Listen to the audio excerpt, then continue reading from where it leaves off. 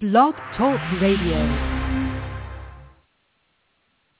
Good evening, and thanks for tuning in to Relationship Wednesdays. I'm Dr. Nefertiti Noel. And I'm Darren Noel. Hope you had a great 4th of July. Since 4th of July weekend is a family weekend, we have a topic that's really about family matters and that affects families across the globe, but definitely in our local area. So today, first let me give you a little bit of background. I am a therapist, and I run a thriving private practice right outside Chicago, Illinois. We do individual therapy, group therapy, family therapy, and organizational consults full-time. So, Darren, what do you do? Yeah, my background's in corporate America, and here at NOWELL and Associates, I focus on life coaching, career counseling, and resume consults. Absolutely. Good stuff. So today, 2 numbers I want you to write down. Write down our office number, 630-428-2344, because you're going to want to get a hold of our guest today. Her name is Kelly Reilly. Again, the telephone number is 630-428-2344, and she's going to talk to us a little bit about self-injury and self-harming behavior, which is something we're seeing a lot of growth in, unfortunately, in our local communities. And then write down the telephone number today in case you have any comments or questions. The telephone number for calling in today is 323-693-3835. So let's hear a little bit about Kelly's background. Sure. Kelly Reilly, she has a master's degree in social work. She's a licensed clinical social worker, and she's been practicing for over 15 years and been here in NOWELL and Associates for over 2 years. So we're very glad to have Kelly on the show. Welcome, Kelly. Welcome, Kelly. Thank you guys for having me. Yeah. Kelly, tell us a little bit about the work that you do. I'm often amazed at your ability to connect with kids, especially the adolescent population, and how even the kids that people think are difficult are the kids that just work so well with you. And so tell us a little bit about that. I've always had a knack for connecting with those more difficult students or clients that really don't feel like they have anybody to talk to. I started off in residential treatment where I really started to see a lot of the self-injury. And then when I worked in the high school, especially with the Naperville students, I started to see it more and more. And, of course, in the private practice with you guys here at NOWELL and Associates, we still see it, and it really affects families deeply. So I've been working with them a lot and really navigate their emotional responses to finding out that their child or another loved one is hurting themselves. Okay. Tell us a little bit about what self-injury, because you're talking about self-harm and self-injury. So can you start with self-injury a little bit and tell us what that means? Sure. There's a wide range of different actions one can take, but the definition of self-harm or self-injury really just is referring to anything that you do to intentionally hurt yourself. The common ways are cutting, scratching your skin, burning yourself, hitting yourself, or banging your head up against the wall when you're trying to express a very overwhelming emotion. Okay.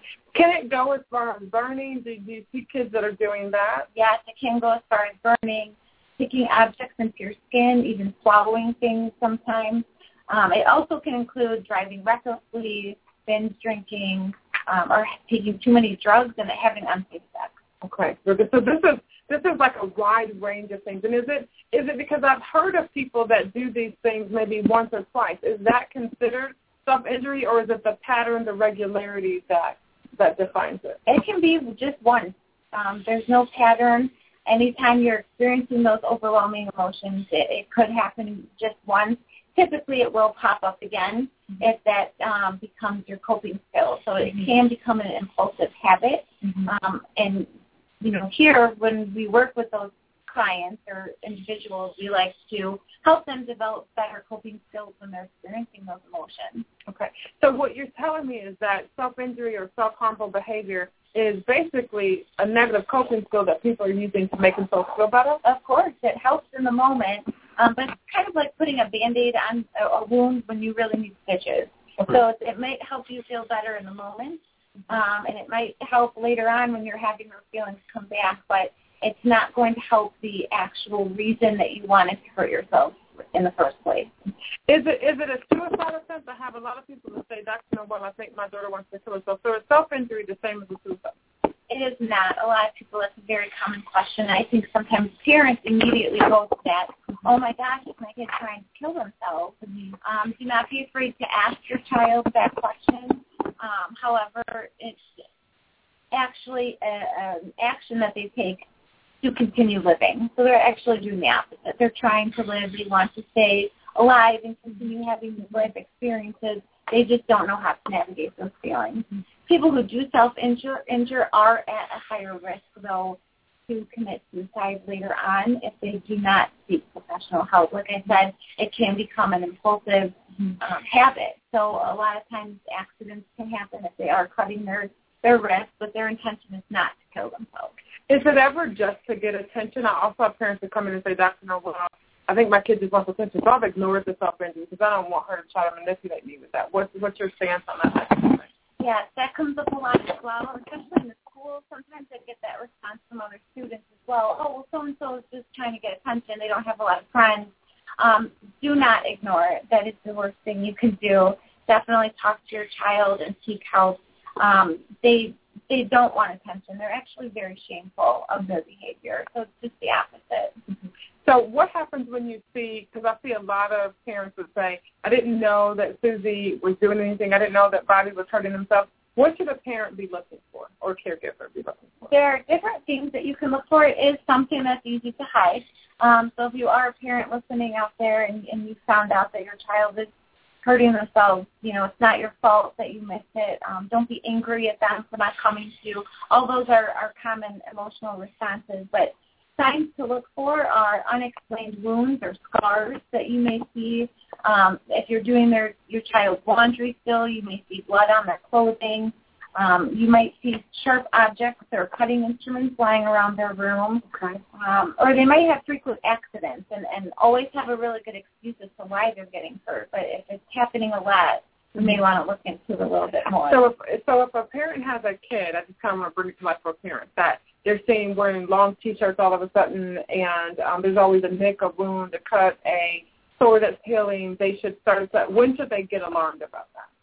I think you know your child best, and if they're starting to cover up and spending a long time in the bathroom, teens like they're a long time in the bathroom and getting ready, but if it feels wrong as a parent and they're in there too long or spending a lot of time isolating themselves in the bedroom, that's when you want to address the issue and ask them if something's going on or ask them if you can see their arms. Okay.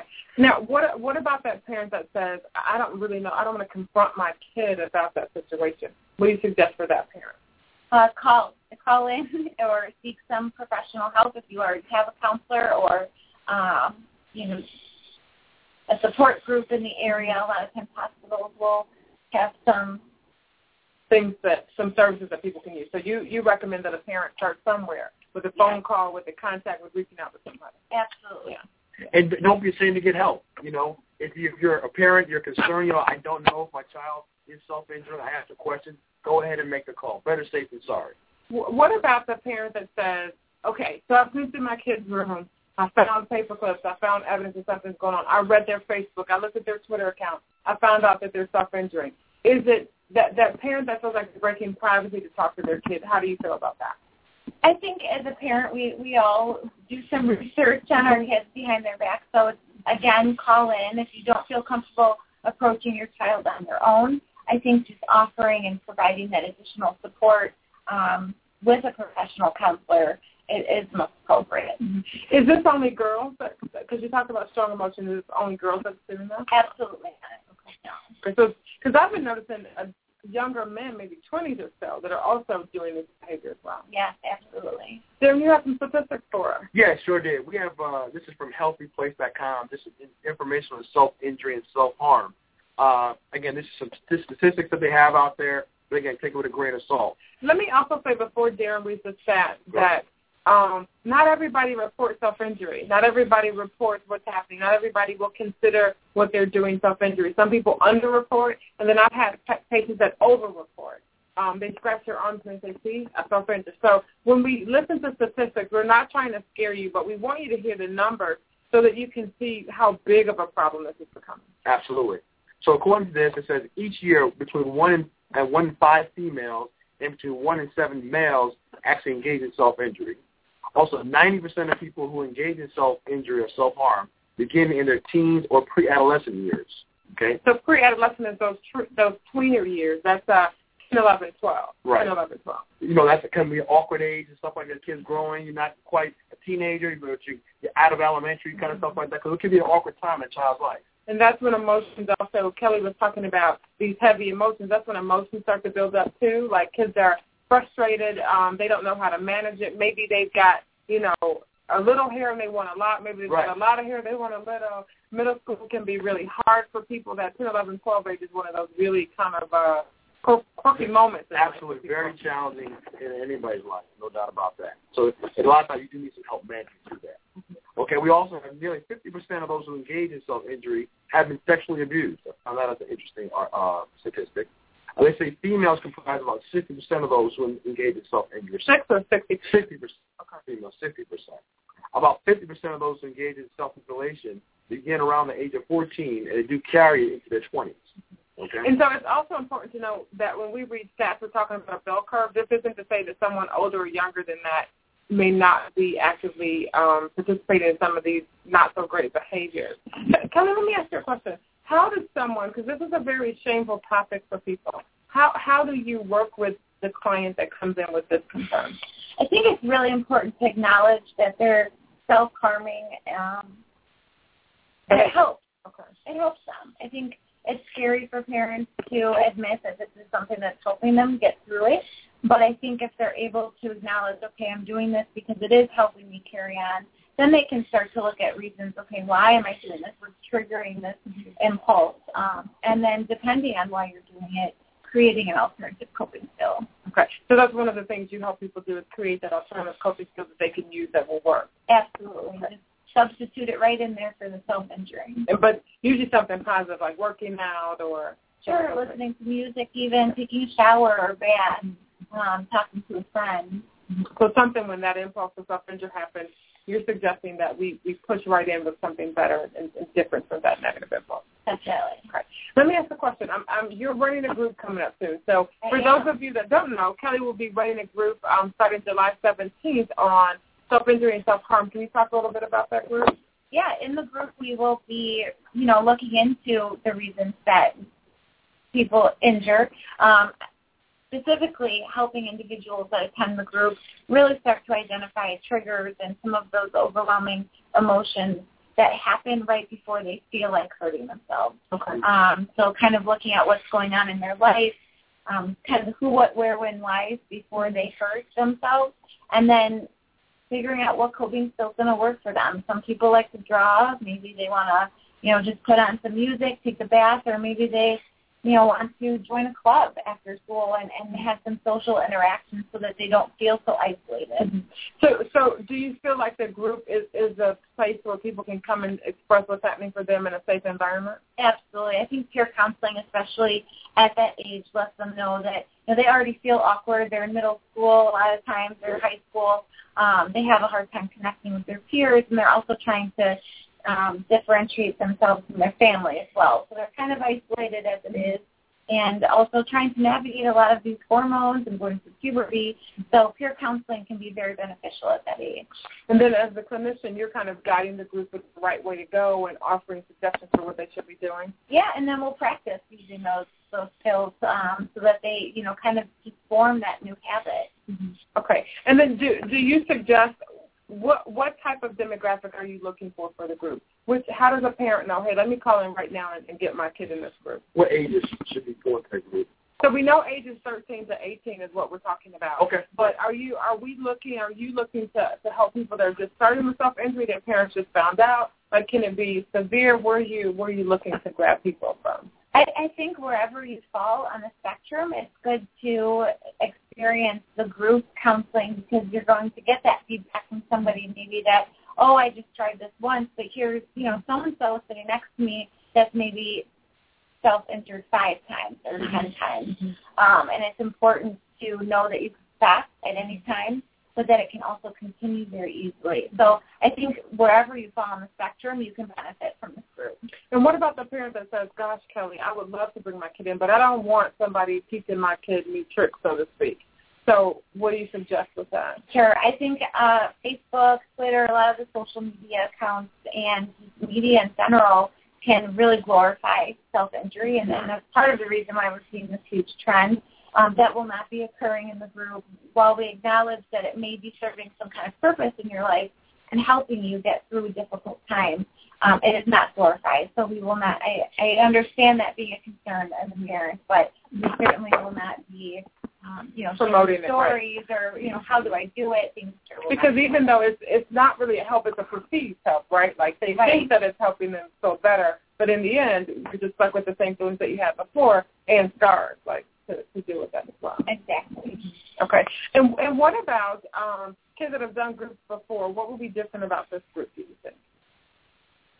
Okay. Because I know you talked about at the very end of the group that the kids will be able to talk to their parents about some of the things that they learned and be able to share some coping skills and kind of debunk some of the myths that parents may have? Yes, we will invite the parents to join us, and the individuals or child in the group will be able to share as little or as much information, but I'll also be there to answer questions that parents have and do a wraparound. Okay, now that group is over, what services are appropriate at this point? And so it's not going to just end and then you're going home with your child.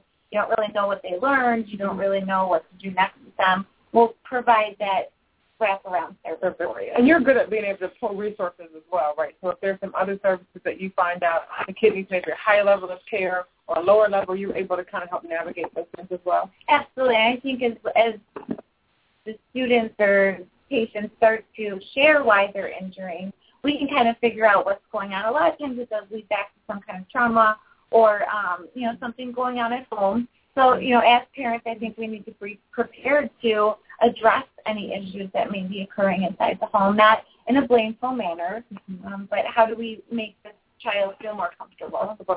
And how do we help parents address that? Because you just brought up a good point. A parent may feel blamed if Susie Snowflake says, listen, Mom, basically I'm doing this because you're a jerk. You always yell at me. You always scream at me. You want me to clean up, and I don't want to clean up, and I'm just getting overwhelmed. How do we address it where it's not, Mom and Dad, as usual, it's your fault? How do we make it more a safer environment as a punishing environment? How do we do that? I think really guiding those conversations within the group and inviting the parents at the end of the group, we can help model those conversations. How do they go and what to do when our child blames us? Because in reality, as parents, we're going to get blamed pretty much for everything that the child doesn't, like or isn't happy with. So I think just almost creating a go-to response and a go-to dialect to have with your child when they do begin to blame you.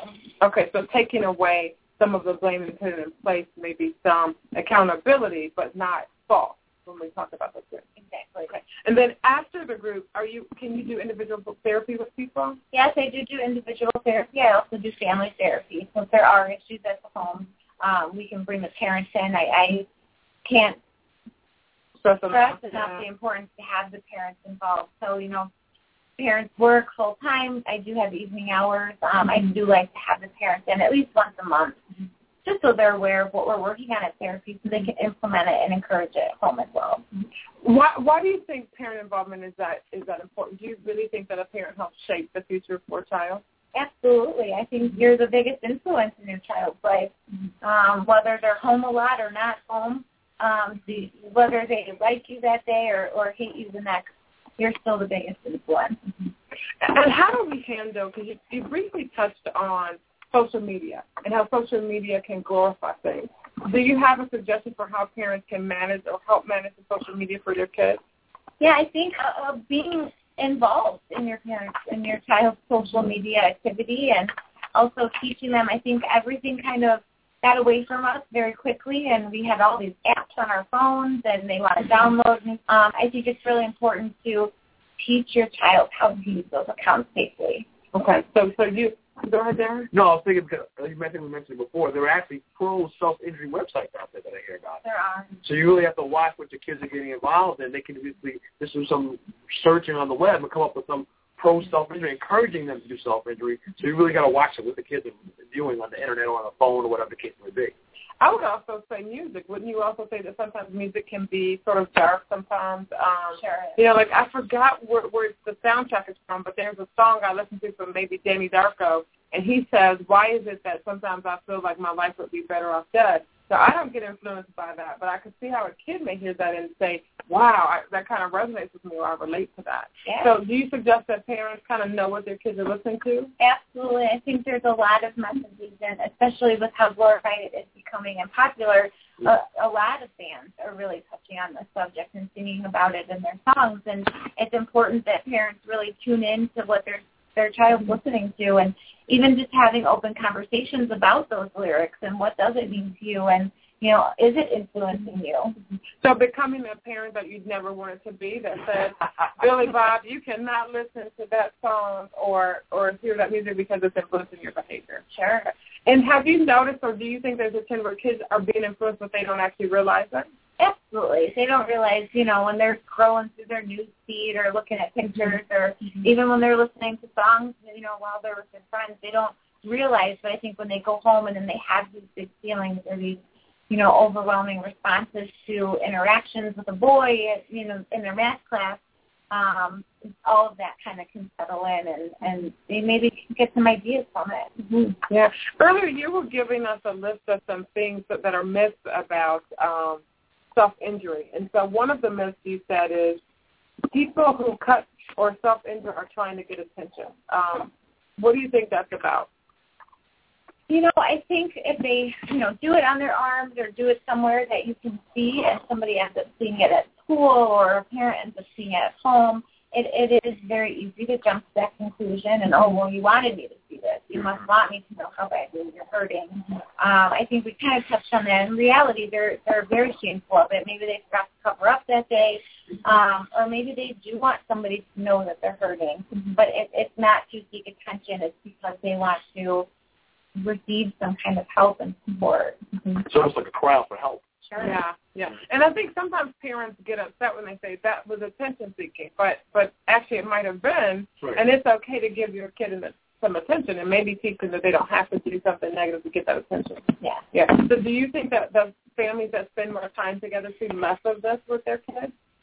You know, I don't know. I think just being more involved and not letting them have hours on the internet alone or hours in the bathroom alone. Definitely being more present helps. It increases the opportunities that they have. Okay. So what do you feel about some parents, you know, get into this thing about locked doors, don't lock doors with their kids? You know, some parents want the door open so they can walk in anytime they want. Some people want it closed. Do you have an opinion on that? It depends on the child. I think privacy is very important developmentally where your child is.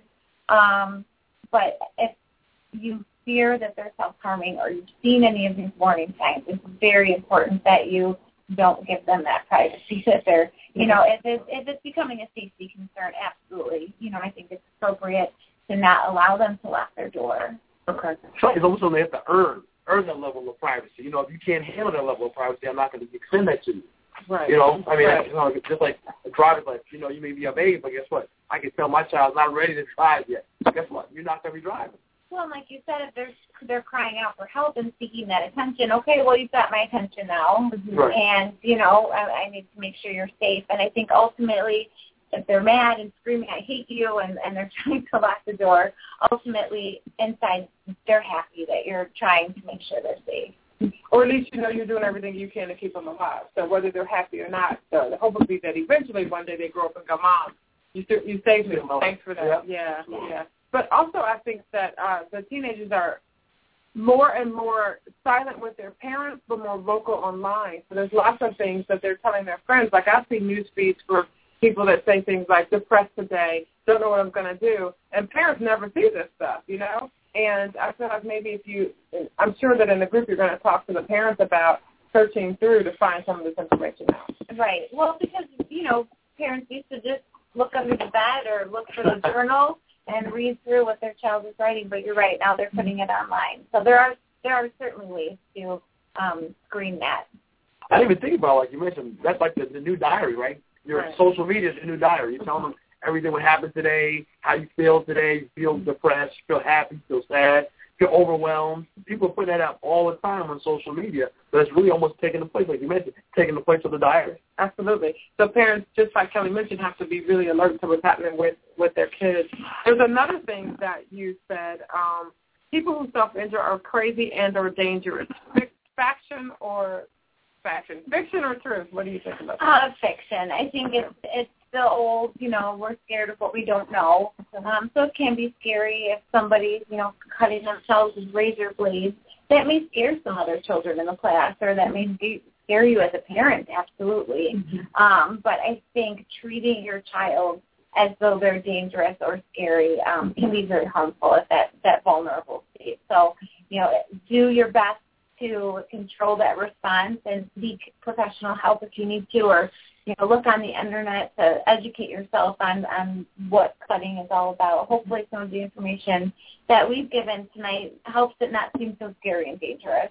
Right, and I think also that's why you were saying it's important for the family needs to be in treatment, right? Not just, we can't just identify Susie Snowflake or Billy Bob as the main issue. We have to look at the unit as a whole. Right, it's not happening just to that individual. It does happen to the whole family. Absolutely. Because little Bobby, little Billy, you go ahead and therapy. I'm going to stay out here and let me know how it goes. You can't do that. The parents got to be engaged in it. But there are some parents that do that. At least I found that with parent will drop a kid off.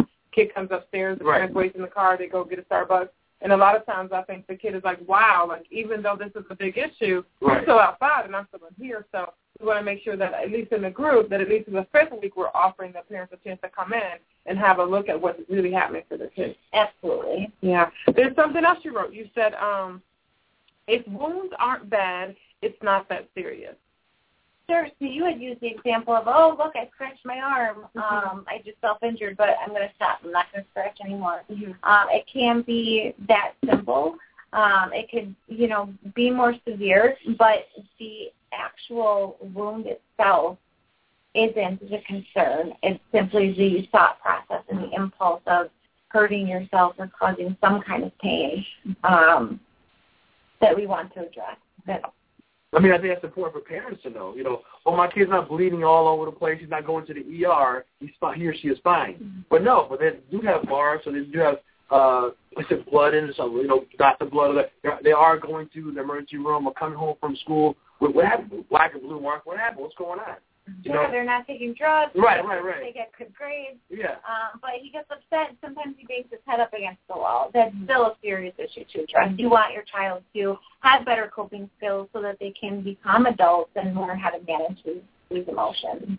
And have you seen that people that start at a certain level, if they don't get intervention, the types of wounds or the aggressivity of what happens is increasing? It definitely can progress. It puts the child at risk to seek. Eventually, that's going to stop working, and they're going to seek, more severe actions to self-soothe. That's a great point. So, it really is something that needs to be addressed. You can't let it go, close your eyes, and, or be like an ostrich, put your head on the ground and hope it's just going to go away. You need to be, as a parent, be engaged in there and try and help them to help a child the best you can. Mm-hmm.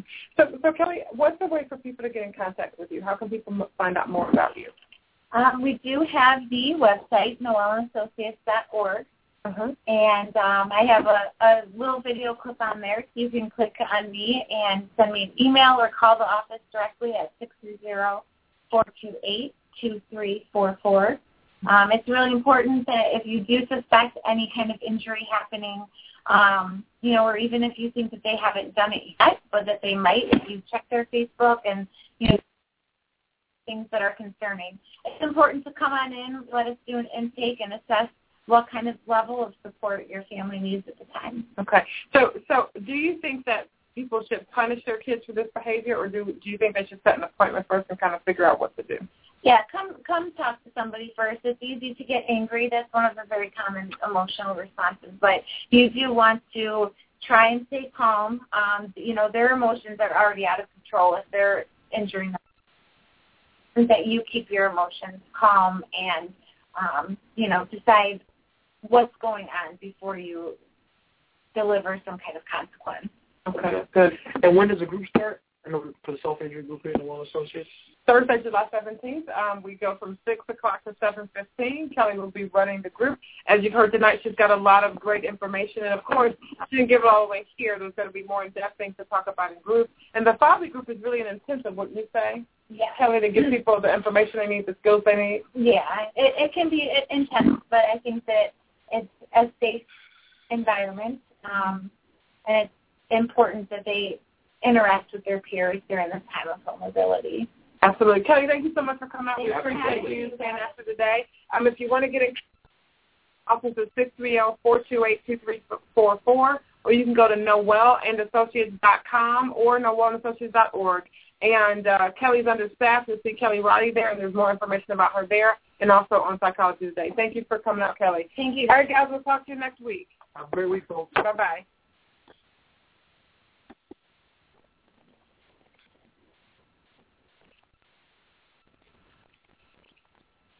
Hey guys, it is Ryan. I'm not sure if you know this about me, but I'm a bit of a fun fanatic when I can. I like to work, but I like fun too. It's a thing. And now the truth is out there. I can tell you about my favorite place to have fun. Chumba Casino. They have hundreds of social casino style games to choose from with new games released each week. You can play for free anytime, anywhere. And each day brings a new chance to collect daily bonuses. So join me in the fun. Sign up now at ChumbaCasino.com. No purchase necessary. VGW Group. Void where prohibited by law. See terms and conditions. 18+.